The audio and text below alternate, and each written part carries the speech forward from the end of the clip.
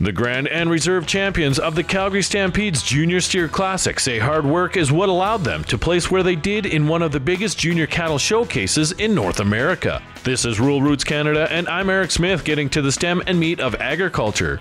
Tommy Glover and Toby Noble talk about the life skills they have gained this year coming up.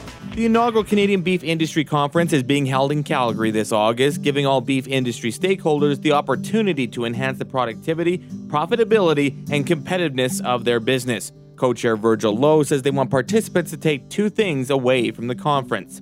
One, that they've met somebody from somewhere in the Canadian beef industry that they didn't know before. And two, they've learned something that they can take back to their farm or their business. For more info and to register for the conference, go to CanadianBeefIndustryConference.com.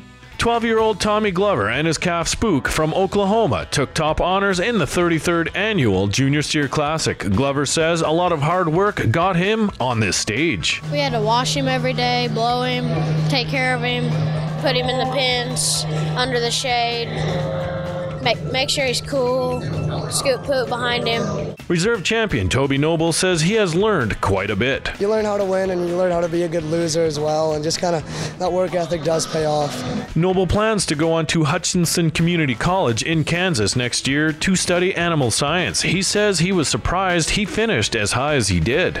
I didn't. I just kind of wanted to try and make the top 6, and whatever happened from there happened.